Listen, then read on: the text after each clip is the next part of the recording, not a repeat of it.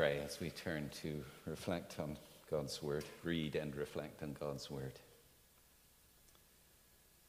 Lord, thank you for this book of 1 Peter that I'm finding is such deep, deep well of truth.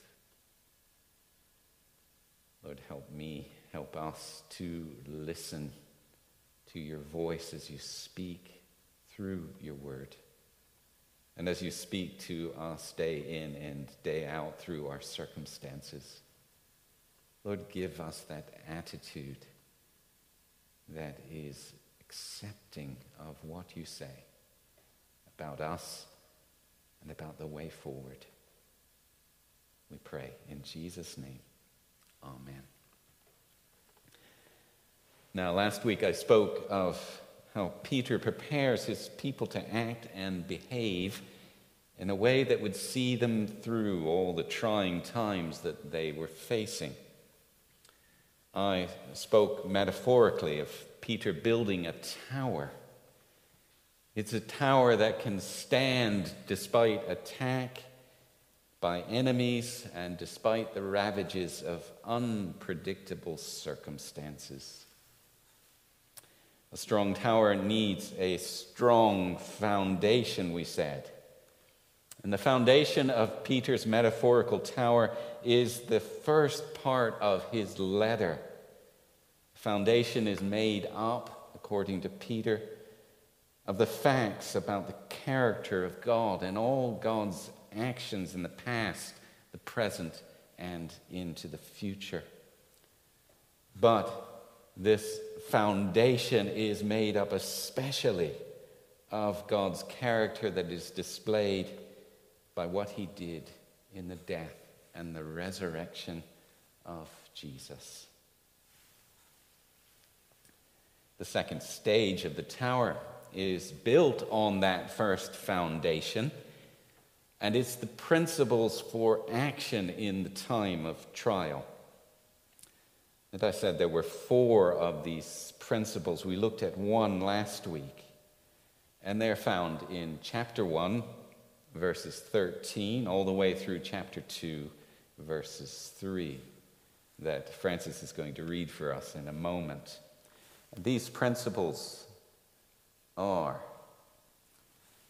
with minds that are girded up. We talked about girding up our minds last week. Alert and fully sober, set your hope on grace. And the second one is the one we're looking at this morning. Be holy, just as the one who calls you is holy. The third is love one another deeply from the heart. And 4, crave that which will make you grow up into your salvation.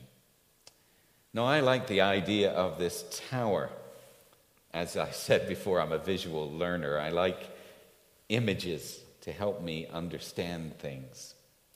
And I spent a lot of time over this last week thinking about this tower. It's not an idea that's explicit in the letter of Peter, but it is implied, I believe. And these 3 stages of this tower are a clear pattern that we see not only in Peter, but throughout all of the New Testament letters. Let's think a little bit more about this tower analogy. And let's imagine that we are prehistoric Scotsmen and Scotswomen. And we're under threat from weather. Well, even modern Scots are under threat from weather. We're under threat from wild beasts and enemies, maybe Vikings coming across the sea. Archaeologists tell us that is why the prehistoric Scotsmen and women built barracks. Am I pronouncing that right? No. Barracks. Have you seen these? There are thousands of them scattered around Scotland. These were amazing feats of technology.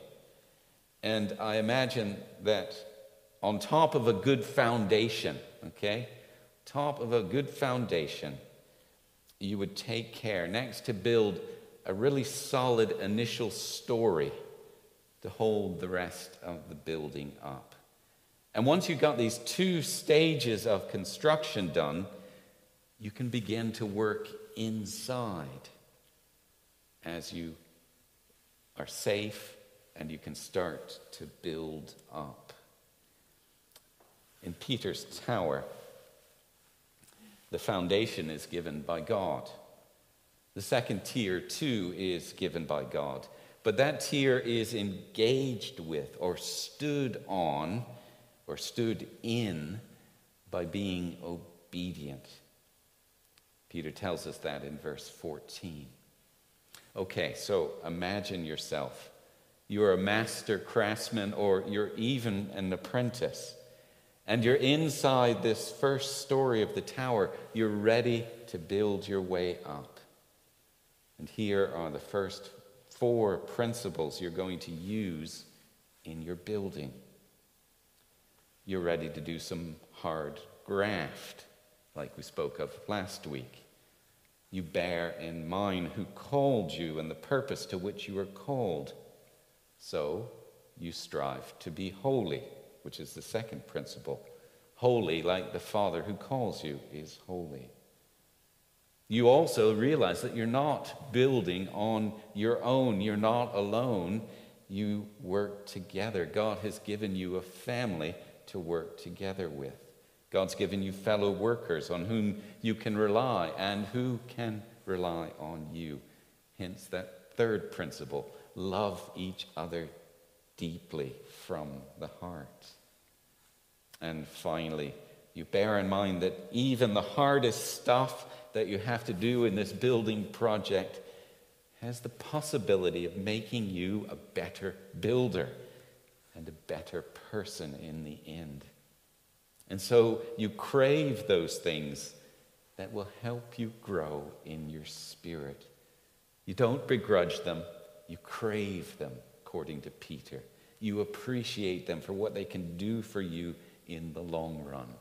That's the 4th principle. That's a bit of an overview of what I see happening in this letter. And I hope it helps you to hold all of this together as we move forward. Francis is going to read for us a portion of the 3rd section of the letter, these principles for us to hear once again. Francis, please.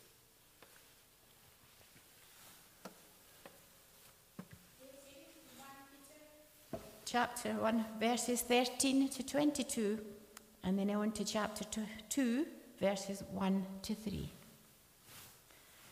Therefore, with minds that are alert and fully sober, set your hope on the grace to be brought to you when Jesus Christ is revealed at his coming. As obedient children, do not conform to the evil desires you had when you lived in ignorance.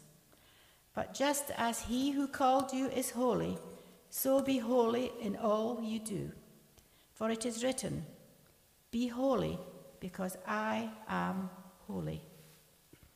Since you call on a Father who judges each person's work impartially, live out your time as foreigners here in reverent fear. For you know that it was not with perishable things, such as silver or gold, that you were redeemed from the empty way of life handed down to you from your ancestors, but with the precious blood of Christ, a lamb without blemish or defect. He was chosen before the creation of the world, but was revealed in these last times for your sake. Through him you believe in God, who raised him from the dead and glorified him. And so your faith and hope are in God. Now that you have purified yourselves by obeying the truth, so that you have sincere love for each other, love one another deeply from the heart. Therefore, rid yourselves of all malice and all deceit, hypocrisy, envy, and slander of every kind.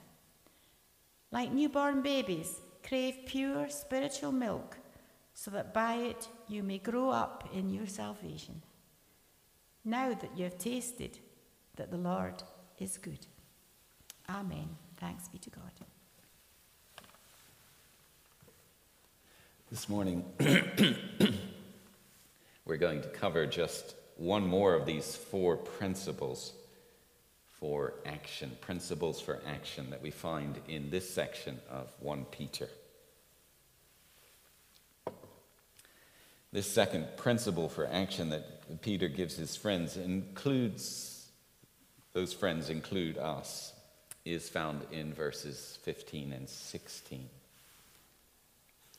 Just as he who called you is holy, so be holy in all you do. For it is written, be holy because I am holy.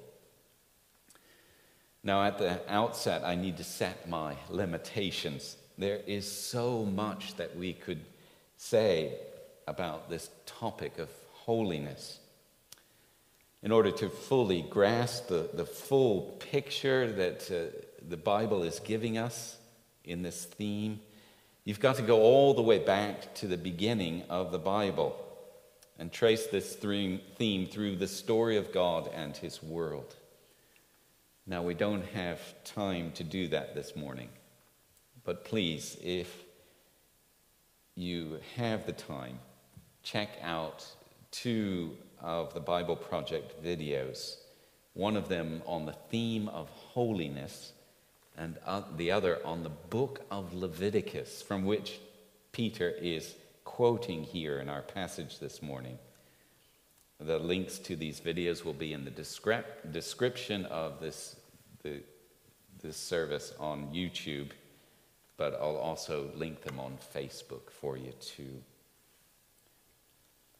I wonder how you react to that command to be holy. What do you imagine that means? Some of you may have seen the American comedy show called, can we go on to the next slide, please? Called Saturday Night Live. Have you seen that? If you have, then you know of this regular feature on that show with the actor Dana Carvey, and he plays a character called the Church Lady. Here's her photo. This is how a lot of folks in American culture and in the UK culture see the church and see what it means to be holy. The Church Lady is the epitome of holy in most people's minds. She is judgmental, and she is derisive of everyone and everything that she disagrees with. For a lot of people, holy means standing aloof from the rest of the world and often looking down on it. That, however, is not the Bible's understanding, and it's not what Peter is calling his friends in Asia Minor and you and me to use as a principle for our action and our behavior. Now, you thought that girding up your minds was a hard principle to live by. But this, being holy, I think, is a far more difficult principle. Be holy, God says, in an unholy world. Be different. Be like me, God says. Am I compassionate?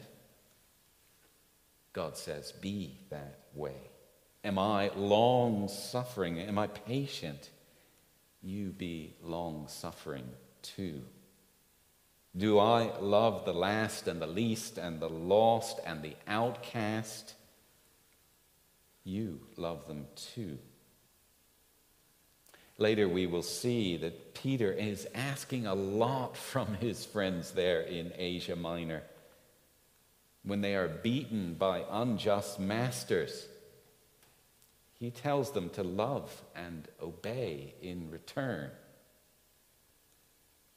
When they are maligned and ill-treated by society in general, they are asked to be respectful and give a gentle answer. It's a lot to ask. It's a lot to ask when all you want to do in such circumstances is to stand up for your rights and to give as good as you get. What Peter is asking of his friends is so hard. It is so hard that I think it is impossible. Maybe we should just stop there. It's impossible. It would be impossible if it weren't for Jesus. Over and over again throughout Peter's letter, he cites the example of Jesus as the epitome of what it means for us to live in a world that tempts us to throw in the towel and to walk away from holiness and just go with the flow and just go with the crowd. Jesus' life shows us that holiness, that purposeful reflection of the character of God in our lives, is possible. It's possible in this world. But in Jesus, we're not just given an example of how to live as holy people in an unholy world. We are also given the ability to live as holy people. Remember from verse 3 that we studied a few weeks ago. Our inclusion in God's family begins with us being born again into a living hope through the resurrection of Jesus from the dead. It begins with Jesus. It is possible because of Jesus, because of the death and resurrection of Jesus. We who trust in him are now part of a new thing that God is doing. And because of this new thing, because it is new life, we can be holy. We can start again, no matter our past. We can be holy as God's Spirit works within us. Look at what Peter writes in verses 18 and 19. For you know that it was not with perishable things such as silver or gold that you were redeemed, but by the precious blood of Christ, a lamb without blemish or defect. Jesus is the beginning and the end of our redemption and the possibility of our holiness. Our holiness is both a gift and something we should strive for. But again, in the proper order of the tower, without the gift, the striving, the actions there at the top of the tower, the gift there on the foundation, without that, strivings would be useless. The gift from a gracious God always comes first. But with the gift, the striving, according to Peter, is a delight and a joy, he tells his friends back there in verse 8. I like the idea of CBT. I don't know if you've come across that. It stands for Cognitive Behavioral Therapy. And as far as I understand it, and I don't pretend to understand it very deeply, CBT is based on the fact that your behavior follows what you believe about yourself and about the world around you. If you believe something negative about yourself, like you will never amount to anything or you can't change your circumstances, then you are going to behave accordingly. And your behavior will just reinforce your negative belief. It's a vicious circle.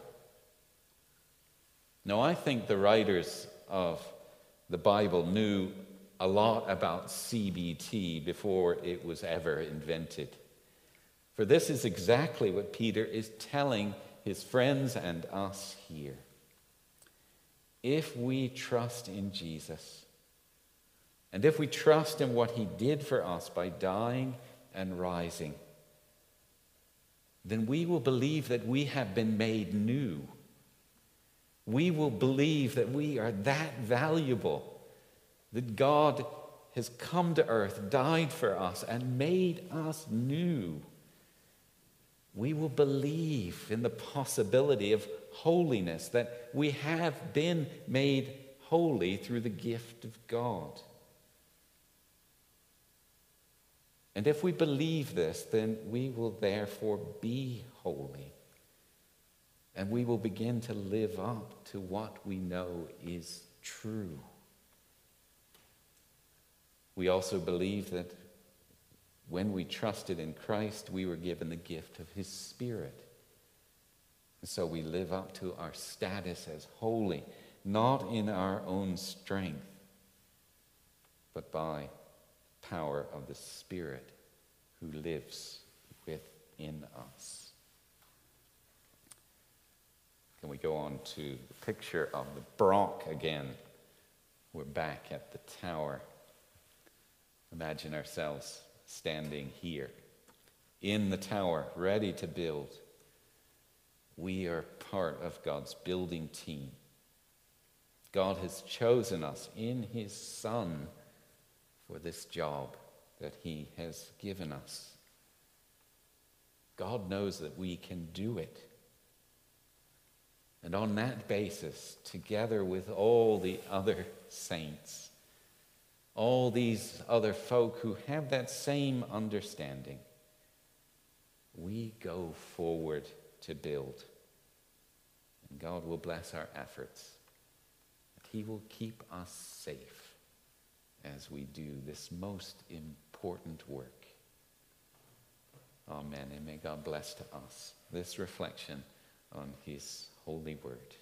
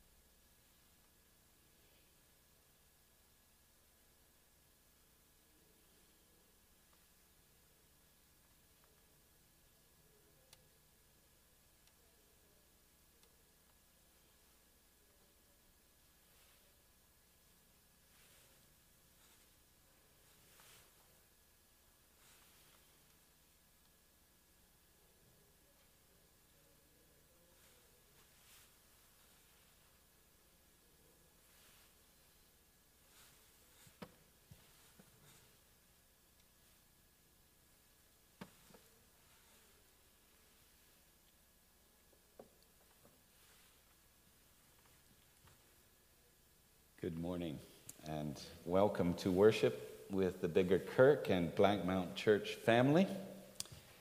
If you're here in the building, it's our hope that you feel comfortable. It's nice and warm this morning, and that you feel safe and that you feel welcome amongst us. And if you're watching at home, I'm sure you are even more comfortable. You're probably in your slippers, and I imagine you in your pajamas with all the bits of the Sunday paper around you, having eaten a nice slap-up breakfast, settling down with your Bible open to 1 Peter. You are welcome to. This week we continue our study of 1 Peter. It's a fascinating book that was written to Christians in a very different place and a very different time to our own. But what Peter has to say to his suffering friends there in Asia Minor in the first century, I believe, couldn't be more relevant to us here in the 21st century in this time of coronavirus. We approach God and we begin with worship. Our first song is one that we recorded this last week. We've got a new app that we're using. It's called Band Lab, and the guys in different places have recorded this song. It's men singing, something that we don't usually have, but myself, Dave Campbell, and Cameron Sutherland singing this song. So let's worship God as we approach him. You can stand.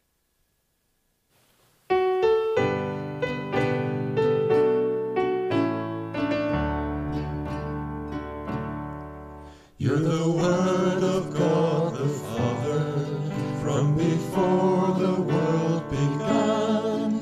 Every star and every planet has been fashioned by your hands. All creation holds together by the power of your voice. Let the skies declare your glory. Let the land and seas rejoice. You're the author of creation. You're the Lord of every man. And your cry of love rings out across the lands. Yet you left the gaze of angels, came to seek and save the lost, and exchanged the joy of heaven for the anguish of a cross. With a prayer you fed the hungry, with a word you stilled the sea. Yet how silently you suffered, that the guilty may go free. You're the author of creation, you're the Lord of every man, and your cry of love rings out across the lands. With a shout you rose